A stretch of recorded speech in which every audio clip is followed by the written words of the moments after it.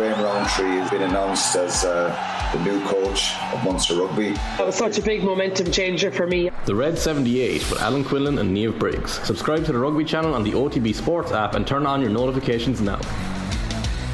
Meaningful metrics on Off the Ball. In partnership with Whoop, the personalised digital fitness and health coach that helps you unlock your inner potential. See whoop.com for more. So the 2022 NFL draft takes place over the next couple of nights, and if you're out and about and you're chatting about it over the weekend, you'll want to listen to this because you're going to be a whole lot smarter by the end of it. It is Meaningful Metrics on Off the Ball in partnership with Whoop, the personalised digital fitness and health coach that helps you unlock your inner potential. Check out whoop.com for more. Our expert on Meaningful Metrics this evening is our very own Cian Fahey. Evening, Cian. How are we doing? So, you're going to talk to us about the NFL draft and the NFL Combine, which I guess leads into the NFL draft and gives everybody who makes the big decisions the data they need to decide who they're going to take in the draft. So talk to us for people who are coming into this and aren't quite, maybe who just start getting into the NFL around late August, September and don't really care about the stuff that builds up to it. What is the Combine and how does it fit into the structure of the sport? Convince the people who don't care, Nick, and that's always easy. So the NFL, essentially, it has two marquee events. It's got the Super Bowl that everyone knows about, and that's the one the good teams care about because the good teams have a chance of actually playing in the Super Bowl or at least playing in the playoffs. But the draft is for the bad teams, the teams who know they're not going to be in the playoffs by mid-season. They start looking at what players are going to come in next year. So unlike soccer, where you've got leagues all over the world, where you've got academies all over the world, where you can find players anywhere, where you can buy and sell players, and you can do an awful lot, there's very limited ways NFL teams can get better. They have free agency, which is veteran players, guys who are already in the league changing teams. But the draft is how everyone gets into the league. They have to come through the draft. And essentially what it is, it's 32 slots and there's 7 rounds. So there's 7 rounds of 32 slots. And the worst team in the league from the previous season gets the first pick. And the best team, the team that wins the Super Bowl, gets the worst pick. So the goal of the draft, the goal of the NFL is to create parity and create balance and have more competitiveness. And it's why you don't see a Manchester City. It's why you don't see a Liverpool just dominating and winning over and over and over again. Tell that to Tom Brady. Yeah, let's not get into it. We're a minute in, we're already defaulting to Tom Brady. He gets talked about enough. Come on, we don't need to do that. Anyway, the NFL Combine is the kind of the prelude to the NFL draft, and the draft is the conclusion of the college football careers of these young players. So if you go through and you look at the perspective, because it's closed off, because players aren't coming from all over the world, there's like a filter system in America. So if you're 6, 7, 8 years of age, you start playing football. And if you're good and you're the best in your town, you might get onto your high school team. And if you're really, really good and you're one of the best on your high school team, you might have a chance of playing in college. But there's hundreds of college teams. And each college team has 100 to 120 players. So if you make one of them, you're one of the best football players in the country, but you have to be one of the very best players on those teams to even have a chance of making the NFL. So what happens is we're constantly diluting the athleticism of the players. You're constantly diluting the ability of the players as they're getting older, and then they get drafted at the peak time when they're like 20, 21, 22, when they're becoming fully formed, fully built athletes and fully grown men. So the Combine serves the purpose of giving us a full evaluation of their athletic ability. So it's not necessarily looking at how technically good they are. It's not necessarily how good they throw the ball or how they actually play their positions, but it's giving you a complete outline of their athletic profile. And it's very, very useful because all these players, so there's 250 players will be drafted. There's thousands of players playing college football, and all these players are playing at different levels within that group. So you could have guys at Alabama who are like basically dead set to be NFL players, and you can have guys at like Southern Miss where they're just on there and they're doing their degree in college and they like to play football on the weekends. And if those guys go up against each other, the Alabama guys are basically pro athletes. It's a bit like the England women against Ireland last week, where it's just obviously unfair. So you have to try and contextualize it, and the Combine fits perfectly into the draft system by giving us all these workouts, by giving us all these specific numbers of measurements of what they can physically do. Those numbers and measurements, they must have changed dramatically through the years. Even if we look at the whoops that we're wearing, the amount of data and information you can now get on that in terms of your recovery, your sleep, the level of effort you're putting in. There's so much data available right now. How has it changed in the 55 years since we had the first Super Bowl? Well, we had the first Super Bowl 55 years ago, like you said, or 60 years ago, whatever we're at now. But the actual first NFL Combine was 1982, and like, what was sports science in 1982? There's a famous old picture of a Raiders player smoking a cigarette at halftime of a Super Bowl, and he was like one of the best NFL players ever at the time, and is like a Hall of Famer now. So back then, like, even if you go back through the footage and the videos, these were normal-looking human beings. Like, if me and you walked alongside them, they'd all be like, yeah, they just fit in. They fit in. But if you had an actual NFL player walk by you now, every single head would turn, because you'd see that they're just monstrous athletes. And the sports science aspect of it is, now we have a better way of understanding recovery. Obviously, Whoop comes in there. They have a better way of measuring like body mass and body index and the muscle aspect and fat aspect. And if players are too big, they need to be in certain lanes. They want guys to be, if you're a defensive end, they want you to be 260 plus pounds in America, which is the way they measure it, and that kind of a thing. But the actual exercises as well, because back in the day, all of us thought, hey, if I can bench press this, it means I'm really good, I'm really useful. But like, there's no actual functional, practical application of a bench press in a game of football. It's and obviously sprinting as well. The 40-yard dash is something we'll come on to in greater detail. But if you're really fast on over 40 yards, yeah, it's valuable, and it's an idea of how fast you are. And when it started off, that was the idea. Who's the fastest guy here? Who's the strongest guy here? But they weren't taking it and actually applying it to the sport. So it was just measuring basic gym work that you could do anywhere. Now they've gotten into much more detail, where they're breaking down the different aspects of what you do. You still measure the 40, you still do the bench press, but they're looking at like your jumps, so that you can get the actual power that's in your lower body, because that's a lot of what the sport is. It's getting low, winning against the man in front of you. They're looking at your vertical jumps, because if the ball's in the air, they want to know who can get to the ball. And they're also looking at your quickness and your agility and how you turn and move and how your hips flip and all those different details. And are they looking at different measurements per position? No, so well, each prospect has the choice to take part in different exercises, so they can choose if they want to do certain things. And obviously, if you don't do something, everyone will go, "Why aren't you doing it?" That's a bit of a concern. It's a bit of a red flag. So all of them can do like even the punters and the kickers and the guys who never do anything during the actual game. Those guys still go through all this if they want to. But they all do the same stuff. But the teams have gotten much smarter as well, because they look now for specific exercises, for specific measurements, for different positions.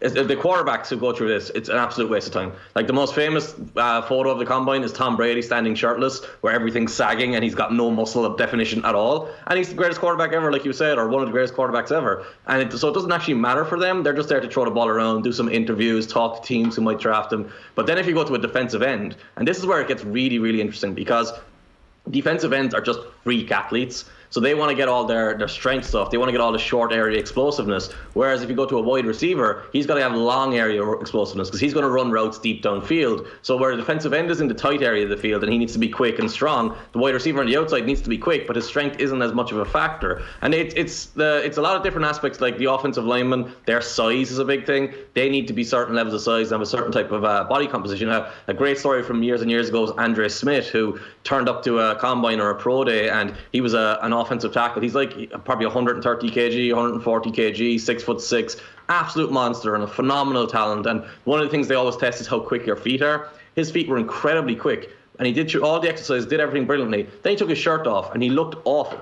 And it's how pervasive the draft is. They all were put off by him and thought, oh, he just looks kind of fat, even though his actual results were incredibly good. They looked away from that and didn't focus on it. He eventually did go high in the draft and had a decent career, but it's just the nature of trying to find the right balance and doing the right things for each player at each different position.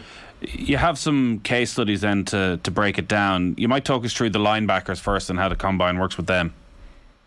Yeah, so if we look at the three I've taken here are kind of Eric Kendricks is a lighter linebacker. You can see the weight at the bottom. It's 232 pounds. And even if you don't understand what pounds are, you can see relative to the other players there. Reggie Ragland is 247 and Fred Warner is 236. So the weight is very important, because the NFL used to be a sport where all it was running the ball. Everyone wanted to run into each other. It was a car crash on every snap. It's why you hear so much about CTE and all the problems coming from that. But now it's opening up, and it's all about space. It's all about the fast guys who can turn and run and make mirror movements of wide receivers and tight ends and track the running back when he gets into open space. So actually, linebackers are now getting lower and lower. So you want someone to be that 232, 236. That's perfect. A guy like Ragland here at 247 is too heavy, and he gets exposed. So Ragland played at the aforementioned Alabama, where he was a big, powerful, dominant player. And because in college they weren't fast enough or they weren't consistent enough across each team to expose him in space and show off that he couldn't actually turn and move, he became a high first-round pick.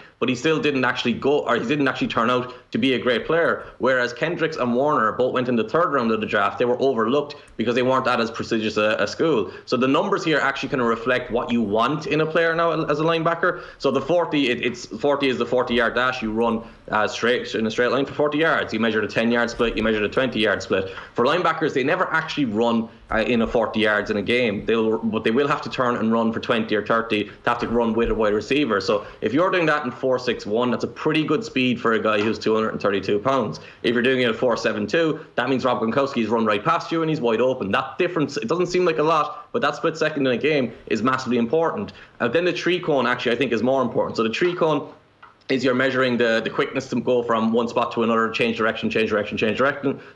So you're just doing that in a very short period. So it's 7.14 seconds was Eric Kendricks, 6.9 was Fred Warner's. And now look at Ragland. Ragland specifically didn't do it because he didn't want to be exposed and have shown how slow he was changing direction. And the three linebackers I picked here, they're the perfect case study because Kendricks and Warner are probably two of the very best linebackers in the league and the very best linebackers covering space in coverage, whereas Ragland can only play on certain downs or in certain positions because when you spread the field and put a bunch of wide receivers on the field, he has no one to cover. The offense knows, oh, he's standing there against a guy who's 30 pounds lighter and twice as fast as him. We're just going to throw the ball there and let him run away from him. And that's how the combine can be very applicable to the actual sport, and you can actually look at the specific numbers and see where the value is going to be. Ragland went high still because sometimes guys overcome these numbers, but you're kind of taking a shot in the dark then when the actual evidence says this is different. The vertical there as well is just the straight jump, standing start. It's not hugely valuable for a linebacker, but the distance jump relative to the weight, it kind of also implies the level of overall athleticism. So if you're able to have a high vertical as a heavier player, that means you've got serious power in your legs. Run through the defensive ends and the wide receivers there as well. Well, the defensive ends is where it's really kind of fascinating because, and we were talking about the history earlier, in 2008 or 2007, Vernon Goldston was considered a star player, a supreme athlete, and he was a phenomenal athlete. And he tested out at the combine. Any review of that combine, you'll see Vernon Goldston, next big star, Vernon Goldston, superstar. And he went in the top 5 of the draft, and he went to the New York Jets to a great defensive mind.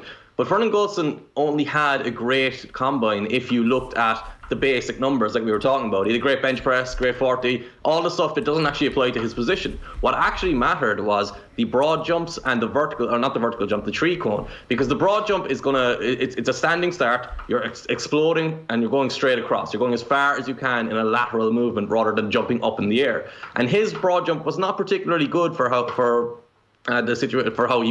his overall physical frame was. Actually, his broad jump wasn't too bad. Sorry, it's his tree cone combined with his broad jump. So him and Von Miller had a very similar broad jump, 126 inches versus 125 inches. And actually, if you go across to Joey Bosa, he had a worse broad jump, but he was a heavier and more talented overall player. Where the similarities are between the two successful players, Von Miller, former defensive MVP and Super Bowl winner, Joey Bosa, one of the very best players in the league right now, they both had very similar tree cone drills where they're both very quick. So that means they can make very quick movements in tight spaces, which is what you do as a defensive end, as a pass rusher. Whereas Vernon Goldston was just a big guy who had all this athleticism, but it was all straight line athleticism. He's at 7.12 seconds doing the tree cone drill, which means he couldn't turn. So what would happen is he'd explode off the line, he'd just get pushed by an offensive lineman, and he'd fall over. Whereas these guys can explode off the line, bend down, and use the actual balance and use the leverage they create to turn the corner and get to the quarterback. And that's how you get the highlight plays and the sacks. If we jump to the wide receivers... Can I just ask before you do that, Cian, is there a way to cheat the system when it comes to the combine? Are they always looking that you can peak your body in a way that you impress the scouts that you can't replicate when it comes to a match? 100%, and that's one of the issues that causes the rookie wall, is what they talk about. So if the NFL season starts in September and you have a great couple of weeks or a couple of months, and then suddenly after week 11 or week 12 you're like, why is this rookie not playing well anymore? Well, it's because he spent all of his offseason trying to train and peak for the combine, so he got his best physical performance possible. It's like a bodybuilder trying to hit his peak performance for a show or something like that. You know there's going to be that lag off backwards, but it also means you're going to be worn down by doing it for over 12 months of the year. year. And guys do that. Like it's hard to say who does and who doesn't, but it is also the aspect that you can generally see on tape. What would happen is you will go through the combine and he's faster than everyone else at the combine, but then you look at his tape and you're like, why is he not faster here? It's one of two things. He's either purposely peaked and purposely trained for it, and there's actually businesses and organizations now specifically built around just peaking for the combine, or it's his comfort with wearing pads and wearing a helmet. So the pads and the helmet are like 20 pounds. It's like, I know you have one in the studio there right now as far as I know, but you put those on, it's like carrying a weighted jacket, because the size of them, and if you're fast without them, that's fine, but if it doesn't translate with all that gear on you, someone else might carry that gear better than you. So you might be 0.1 second faster than them without it, but if you're the same speed with it, or if he's a little bit faster than you with it, then the actual value and the applicability of the numbers isn't really there. Right. I'd be going down the cheating the system route, I think. Finish up then with your last selection. You've gone with some wide receivers. Yeah, well, these are the stars. You know the way Usain Bolt, the 100 meters is always the biggest thing at the Olympics. The 40 times for the wide receivers is always the best one, and 4.22 I believe is the fastest ever. So it's 4.22 going 40 yards. Like you're essentially talking about the same thing. 11 seconds for 100 meters or whatever it is, 11.5 seconds. These guys can be absolute superstars, but you can also be completely misled. So the late, some would say great, some wouldn't. The late, great Al Davis used to own the Oakland Raiders, who are now the Las Vegas Raiders. He used to just kind of pick guys on the 40 time. So it was like, if you could run a 4.240, Al Davis was going to draft you. It didn't matter if you couldn't catch the ball. It didn't matter if you couldn't run a route. It didn't matter if you were completely weak or too small. He's just going to draft you. And that's Darius Hayward-Bay.